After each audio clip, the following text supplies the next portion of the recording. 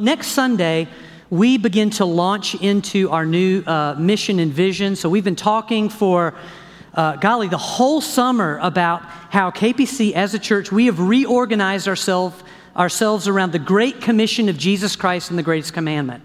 That we recognize as a church, we're here not just to kind of keep religious programming going or keep people entertained or just kind of wait around till heaven, but we are called as a church to live out the Great Commission of Jesus Christ. And we are here to do that in the spirit of the greatest commandment, which just simply means that we as the church, we want to go out there. We want to go out into this world. The people we live around, the people we work with, the people we encounter on the street, we want to go to them filled with the love of God and seek to bring them into the kingdom and seek to bring them into the family of God. And so when they come and they say yes to Jesus Christ and they accept Him as Lord and Savior and they come here, what do they find? They find a family that together is growing up in Jesus Christ. And so we're taking a journey as a church, you know? I'm kind of excited about it. But there's only one problem with this Great Commission and this greatest commandment, okay? Fulfilling this Great Commission. And I probably should have told you this 3 months ago when I started preaching this. And the problem is that we cannot fulfill the Great Commission in our human strength. Human beings have never been able to really proclaim God in and of themselves. And if you have ever tried to save somebody, you know, man, I'm going to get that guy saved. Boy, if you've ever tried, you know how true this is. What I'm saying is without the plan, the specific plan of God, without the power of God in the church, without the passion of God within us, you can forget the Great Commission. It will never happen. This is the dilemma that the disciples faced, okay? The disciples and the first followers of Jesus Christ, this is the dilemma they faced right at the end of the Gospels. You know, Jesus has lived, He's died, we'll celebrate that today, and He's given them this Great Commission, and the Great Commission is, look, what I have been doing, now you guys get to go out and do it, right? Go out into all the world and make me known, proclaim me. Go out and do what you've seen me do. And so here are these disciples and these followers of Jesus Christ, and this sounds really great and really exciting, but I'm telling you, the disciples, these followers of Christ, they are painfully aware of the one problem that's in the way, which is them. You know, that they've had moments in the gospel where they've gone out and they've tried to do it and get back with Jesus, and He's like, okay, let's regroup, guys, you know, come on. I mean, they've seen Him succeed. They've seen that, the most wretched sinner get saved just like that in His presence. They've seen sickness, you know, get lifted. All of this they've seen Him do, and they know they can't do it. And see, the thing about this mission that they had is that it's still the same mission we have today. We have the same mission they had. And so for these disciples, after Christ has risen, they're sitting here going, man, I hear about this mission possible, but unless something drastically changes with this group of people, this is mission impossible. It will never happen. John Stott, he's in heaven now, but is my favorite commentator. I don't know if you have figured that out over the time you've heard me preach, but John Stott talks about the Great Commission. I love what he says. He says, you know, there can be no life, no new life without the Holy Spirit. You know, there can be no understanding in people's minds, in their hearts, without the Holy Spirit. There can be no fellowship between people without the unity of the Spirit. There can be no lifelike character in people without the fruit of the Holy Spirit. And for the church, in every age, there can be no effective witness out there in the world without the Holy Spirit doing it through His church. Amen. Hey, right on, brother. I'm with you. And so what happens? Well, right before the first church launches, you know, we're getting ready to launch into mission. Right before the first church launches into their Great Commission, Jesus just solves the problem. Luke writes about it in Acts 1, 4 through 5, and here is Jesus putting the fears of the church to rest about making Him known in the world. Jesus says to the church, to His disciples, do not leave Jerusalem, but I want you to wait for the gift my Father promised, which you've heard me speak about. Just as John baptized me with water, a few days from now, you will be baptized with the Holy Spirit. Go and wait. And you can hear the disciples looking back at Jesus and going, oh, thank you, Jesus. Thank you, Jesus. Because the Holy Spirit will change everything for them. The disciples have known all along that it is the Holy Spirit in Jesus that's doing all this. So to hear that they're going to receive this Holy Spirit, these guys are grateful. And it's not just that they have to kind of add it up and put it together and well, that's what he meant. Verse 8, what does Jesus say to them? He says, you will receive power when this Holy Spirit comes upon you. You'll receive this power and you'll be my witnesses. You'll go out everywhere. You will make me known to people here, there, and everywhere, to sound like Dr. Seuss. It's going to happen. This will be the difference maker. The Spirit of God in you. And I could just see the disciples now going, you know, the one thing we all hate to do is wait, but this one's going to be worth the wait. Because when the Holy Spirit comes upon us, we will be like Jesus. We're going to have the same love he had, the same knowledge, the same effectiveness. We are going to reach people for God and the kingdom of God like Jesus did it. And so what did the disciples do? Well, they got still. They waited. They did what Jesus said. In verses 12 through 14, they go to Jerusalem. I don't know exactly what kind of a home it was, probably a 2-story back in those days, but they go into an upper room. We know that it's Mary, Jesus' mother, several other women, the brothers of Jesus, and they wait together in prayer, united, persevering, constant prayer. They just wait for God to do it. Verse 15 tells us that all together, not in that room, but all together waiting and praying around Jerusalem, there's at least 120 of them. God, come through for us. And then what happens? Well, you know what happens, don't you, Phil? I can see with the look on your face you know what happens. Pow! Chapter 2, verse 1. On Pentecost, during the Festival of Weeks, suddenly the Holy Spirit comes on the church. And just so we're clear, okay, this isn't a trickle, okay? Or if you go to Busch Gardens today, like I am this afternoon, I'll see you there if you show up. You know, this is not a misting fan of the Holy Spirit, right? It's not a steady stream. It is an outpouring of the Holy Spirit. The Holy Spirit, like a waterfall, is poured over the church. People are filled with the Holy Spirit. Joy, gladness. I mean, the Spirit of God comes upon them, and the Spirit comes, and it's like the sound of a mighty windstorm. And suddenly these believers, it appears as if there are flames of fire over their heads. And they are moved. They are moved to speak in other languages as the Holy Spirit directs them. The whole thing is abnormal. It's different, right? It's to quote Alice from Alice in Wonderland, it's curiouser and curiouser. But here's the thing. It's not just for the believers. There's 120. Yes, we've got it. What is seen and heard is seen and heard by everybody. Everybody in the area. So the Holy Spirit has come not just for these, but the Holy Spirit has come for everyone in this moment. How do we know? Well, Luke tells us in verses 5 through 11, there were a lot of other people in Jerusalem that day. Okay, and let me tell you where they came from.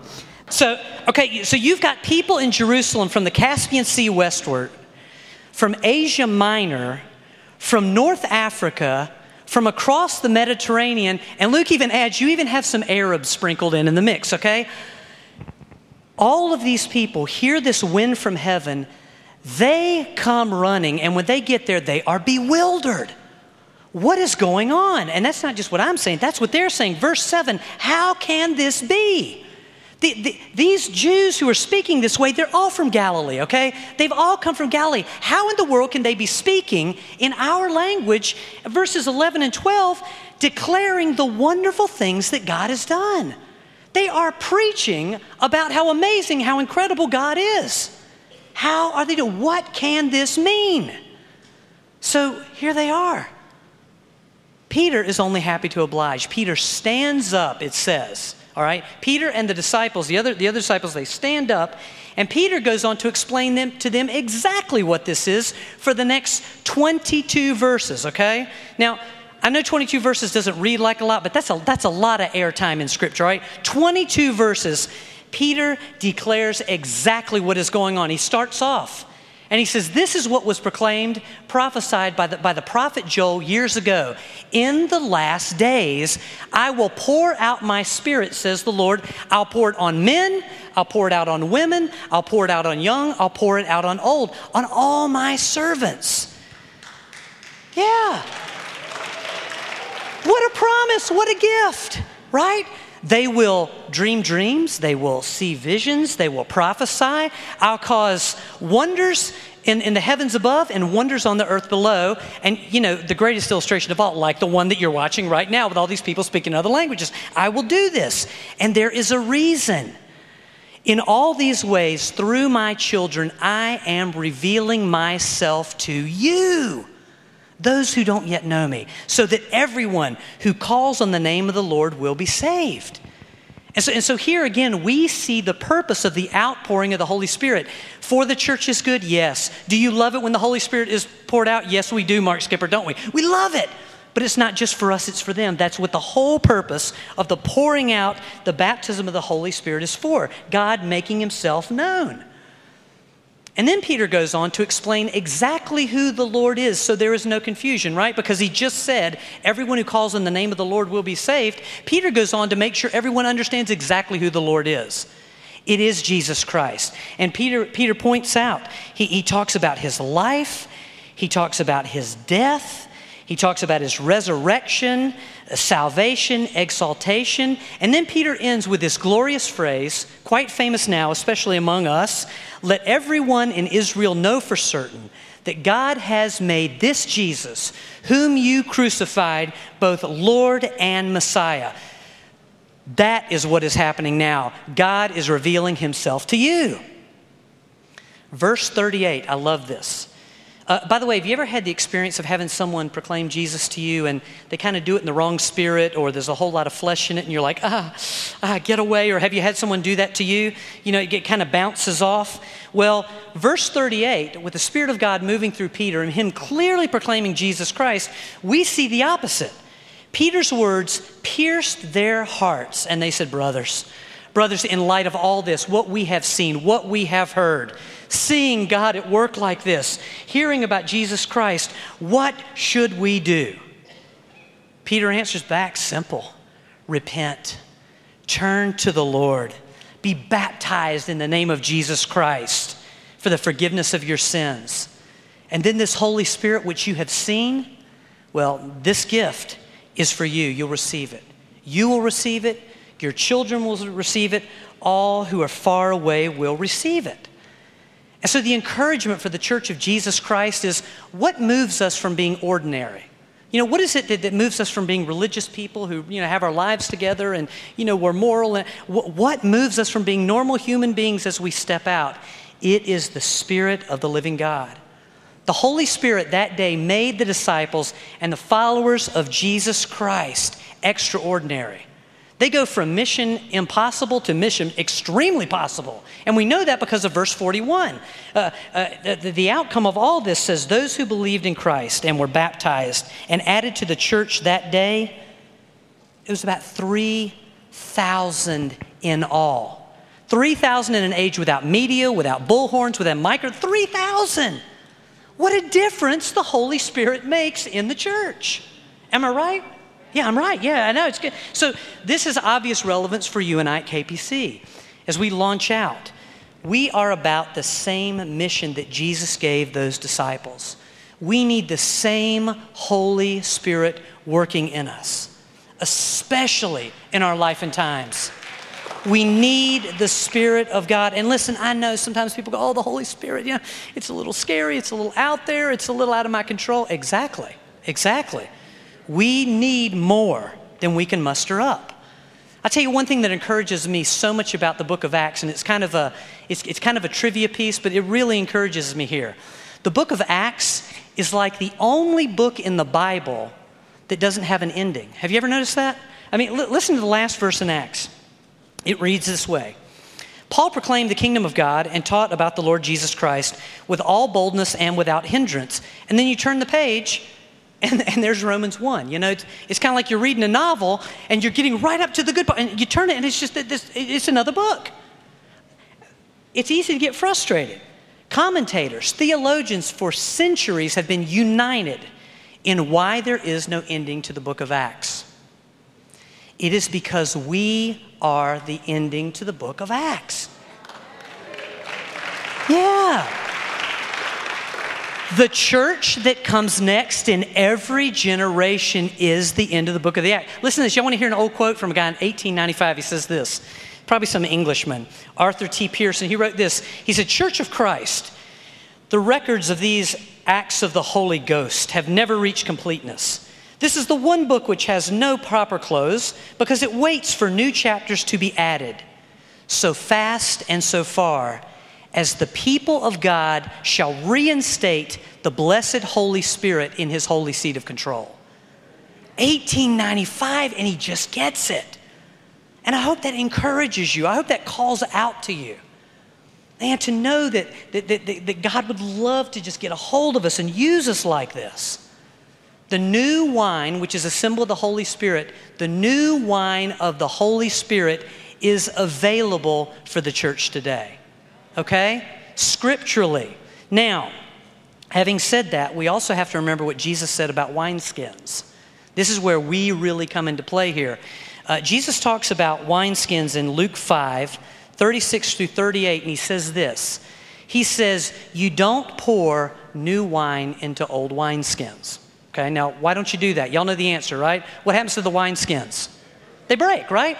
New wine has yet to undergo the fullness of fermentation. You put it in an old wineskin, it's going to burst wide open. So Jesus says, look, you only pour new wine into new wineskins. And so the question we have to ask ourselves as the people of God is, what kind of a wineskin am I? What kind of a wineskin am I? Are you?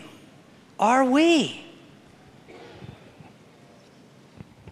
Are we a new wineskin that is ready for the new wine of the Holy Spirit? Or are we an old wineskin that God will not pour new wine into? Because this is one of those yous. When Jesus says you, he's talking about him. I'm not pouring it into an old wineskin. And then the big question is, how do we know? How do we know if we're an old wineskin? Now, I'll answer that in 3 different ways, okay? One way you know if you're an old wineskin is if you are unsaved and you have not asked Jesus Christ to be your Lord and Savior, okay? Jesus Christ brings newness of life to us. He takes away death. It is a second birth. We are new. When we get saved, we are eligible for the Holy Spirit, okay? Now, there can be some blockages in the way that can be taken care of, but outside of Jesus Christ, there is not filling of the Holy Spirit. So that's one way that you're an old wineskin. Now, in context, there is another way that you can tell if you're an old wineskin. And Jesus actually refers to it here in Luke 5:39. And I'll say this gently. And I'm not thinking of anybody when I say this, okay? So if you get offended, hey, I didn't mean it. Jesus says this. He says, no one after drinking old wine wants the new wine. They say the old is better. Jesus, in context, is talking to Pharisees and Jews. He's talking to religious people. And he is speaking about the tendency we have of encountering God at a certain point in our life, certain kind of music, certain kind of message, certain kind of programming. And then what happens? Time goes by and another generation comes along and they begin to express themselves to God. They begin to do things a little differently. It's very easy to be an old wineskin in that moment and go, you know what, the way we did it was best. The old wine was best. This new wine is no good. Can't stand those drums. Don't know what, we can get stuck. And there's one thing to appreciate where you came from. Oh God, may we never despise our heritage. That's a great thing. But if it leaves us with an aversion to anything new that God might be doing, that's an old wineskin right in context here. Here's another one, all right? Here's another way we can tell if we're an old wineskin. And this is pretty current, okay? Acts 2:17 and Acts 1:4 through 8. In Acts 2:17, Peter is explaining the Holy Spirit to the people. You remember they hear the languages and they say, what is this? Peter answers back with the prophecy from Joel and he says this, in the last days. Stop right there, okay? Peter is answering a question many people ask in our life and times, which is, when are the last days? He's just told us. The last days began when the Spirit of God was poured out at Pentecost. Folks, we are in the last days. We've been in the last days for a little while. Now, hold on to that thought and go back with me to Acts 1, 4 through 8, and listen to this exchange. Jesus tells the disciples to wait for the Holy Spirit, right? Go to Jerusalem, wait for the gift my Father is going to give you. Have you ever noticed what the disciples say back to Jesus? They say back in verse 6, Lord, is this the time that you're going to restore the kingdom to Israel? You hear what's happening there? Jesus is talking to them about being anointed and empowered for mission. They're jumping ahead to the end of time, dates and things which are to come, prophetic things that are beyond their reach. Listen to Jesus' response to them, verses 7 and 8. Because it's powerful, all right? Jesus said, guys, it is not for you to know the times or the dates the Father has set by his own authority. It's not for you to know. But you will receive power when the Holy Spirit comes upon you. And you will be my witnesses in Jerusalem, Judea, Samaria, and to the ends of the earth. So Jesus' answer to their question, oh, Lord, is this when this is going to happen? Jesus just says, hey, you know what? You be faithful to the mission. You leave the end to God. All right? Now, in other words, what Jesus is saying is, look, there is a last days mindset. The last days mindset is I have been given a mission. I have been filled with the love of God. I have been given the power of the Holy Spirit. The rest of my life, the reason I am down here is to infect this world for Jesus Christ. It is to make him known. That is the last days mindset. I am here to be faithful to do that. That's what we're called to do. Last days mindset, not end times obsession. And there is a big difference. Listen to what Jesus says about the last days, and tell me if this doesn't sound eerily right now, okay? He says, many false prophets will appear, and they will deceive many.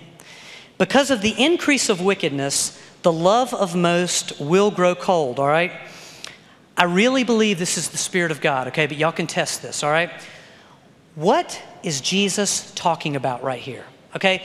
False prophets, it's pretty easy. You know, somebody shows up, they're saying something contrary to the Word of God, right? It's heretical or it's so extra biblical you can't even tie it in. Okay, false prophets, we can figure that out.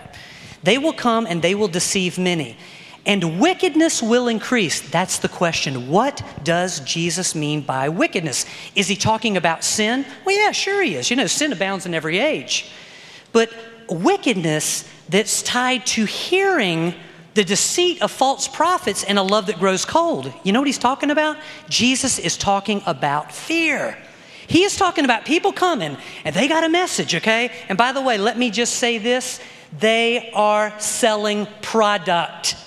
Straight up, they're selling product. But they come, they peddle their stuff. People get filled with fear. And just as the perfect love coming from God drives out fear, doesn't it? Well, you know what? It works the other way too. When we listen to those who deceive, fear increases and it just shrinks the love that we have for God. I think we really need to hear this today, okay? Every little while, I'll tell you this quick story. My grandfather lived to be 101. I may have told it before, but if not, just act like I never have and I'll feel good.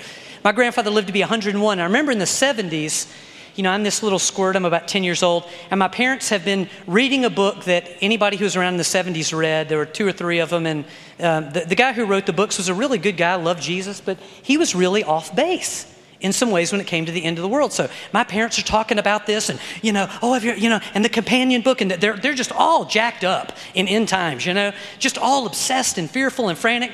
My grandfather, I'm sitting on the porch, and I'm mimicking my parents talking about this. He looked at me, and he's Cajun, Louisiana, okay? I can't do his accent, but he goes, Steve, I'm going to tell you something. He was like in his he was early 90s by then. He said, I have lived for almost 100 years, all right? I have lived through World War I, the Great Depression, World War II, the Korean conflict, the Cuban Missile Crisis, the Vietnam War. About every 10, 15 years, the same thing happens over and over. This is the end. This is it. Everybody get ready. You know, and Christians get all fetal and scared and forget about mission. You know, they're all, oh my gosh, what are we going to do? He says, look, Jesus is going to come when he's good and ready. And I guarantee you there will not be a person who calls it just right. It just won't happen. It just won't happen.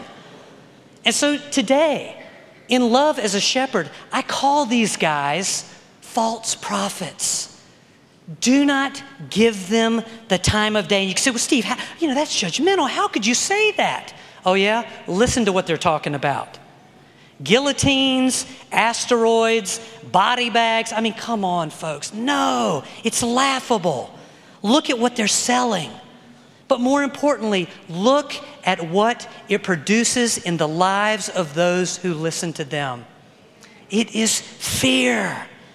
Look at how it motivates you to live. Deuteronomy 29:29 says this. It says, the secret things belong to the Lord. Jesus makes this clear as well. A little further down in Matthew 24, 42 and 44, he says how we are to live in the last days. In those verses, he tells us to do something. He says, number one, watch. You know what watch means? It means watch, exactly right. It means keep your eyes open and pray. And then he also says, be ready. And then he defines what readiness means for the people of God. Being ready is just being faithful to do what our Master has called us to do until he returns. And so you might say, well, Steve, what do you do when you hear about stuff like this? Blood moons, for example. What do? You know what I do when I hear about blood moons? I get really interested. And I pray and I watch. And I also really enjoy the history of this because there are fascinating biblical connections. I mean, it's neat stuff. There's nothing wrong with that. Watching and praying like that. But when that turns into obsession, when that turns into fear, when that results in you dreading the month of September, I'll be glad when September's over. Really?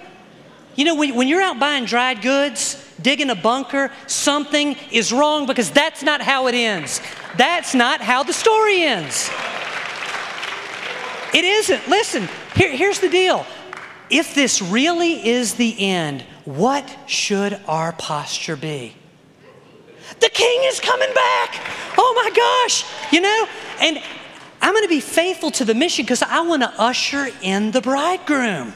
Man, I want to take as many with me as I can. That's the way it ends. That's the posture of the Church of Jesus Christ. It's joy. Y'all, we just sang it. Redeeming love shall be my theme until I die. We just sang. That's us. That's you and me. So look, here's the thing. Jesus meant for us to leave the times and the dates to God. He called us to commit ourselves to his mission, to wait and to pray and to seek. And listen, I'm serious. Seek the fullness of the Holy Spirit in our lives. In that waiting, and y'all, sometimes God will do that. Sometimes God will make you wait. Lord, would you baptize me in your Spirit? Sometimes God will say, you know what? I need to pause because I need to do a little bit of wineskin work on you first. Some of you are in a waiting place because God is making you into that new wineskin. He's working on giving you that softer heart, filling you with love, working on issues like obedience. Man, I tell you, I've been around that hill so many times in my life, giving us compassion to a world in need. But I tell you, in the end, God would have us filled with his power and to go out there and make him known everywhere, everywhere, everywhere, everywhere. And that's what the next stage of our journey is all about. So, Pastor Neil, I think I have preached long enough. Would you come up and lead us into communion? And then we save the best for last, all right? We'll have ministry right after they sing to us.